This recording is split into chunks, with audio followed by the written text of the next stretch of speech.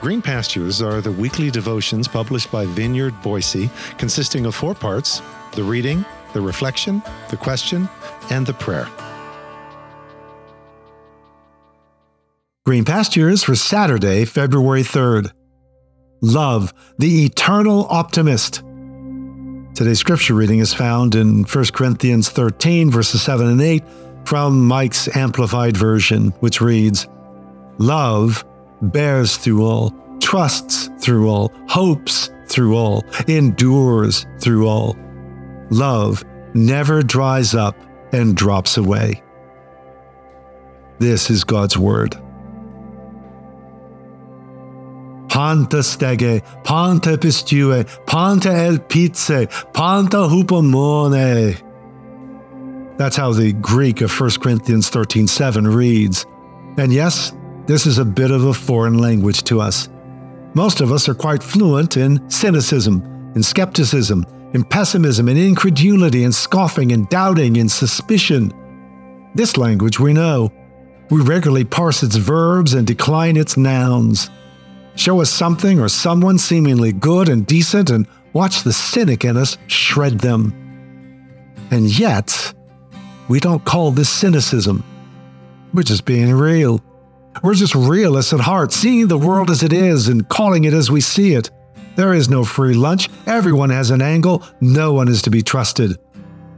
This was actually the main menu served up by my father at the dinner table in my later teen years, regularly.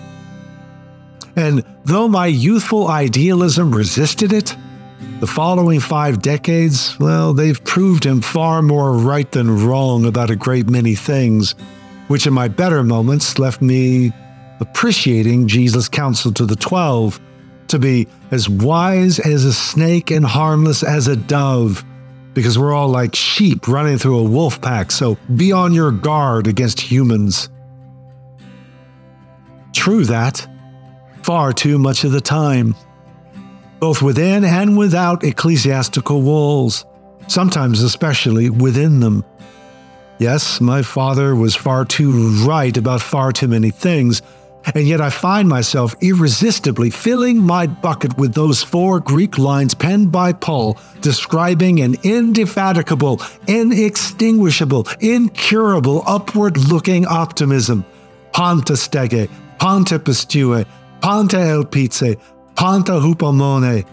Love bears all, believes all, hopes all, endures all. That first verb, stege, in that first phrase, panta stege, well, that got my attention, just because you don't run into it a lot in the Greek New Testament. In fact, it occurs precisely 4 times. So I held it up and stepped into it, or more correctly, under it, because the noun form of stege refers to a roof. Love supplies an unending roof overhead in the midst of all the downpours of tragedy and misfortune, all the heat waves of doubt and disappointment. We simply never run out of roof. And this isn't theory for me. I've experienced this ever-expanding roof over a life filled with plenty of death and disease and cancer and chemo and chronic pain and disappointments. Just when I think I'm going to run out of roof and end up burned and branded in my soul by misfortune, the roof not only abides, it expands. So, I keep filling my bucket with these 4 stanzas of an indefatigable divine optimism. Panta stege, panta pistue, panta elpize, panta hupomone.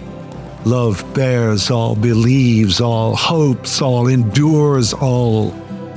Because love is the eternal optimist, which isn't an escape from reality, but an embracing of the great reality that keeps expanding like an inexhaustible chuppah at the ultimate wedding in the midst of this world full of setbacks and difficult people. Panta stege, panta pistue, panta elpize, panta hupomone. Love bears all, believes all, hopes all, endures all. Fill your bucket with it.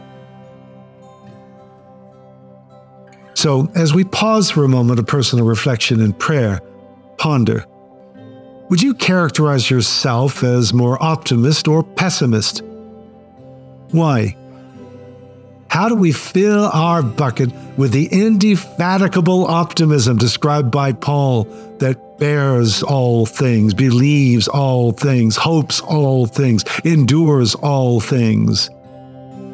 How do we overcome that part of us that says this is being incredibly naive?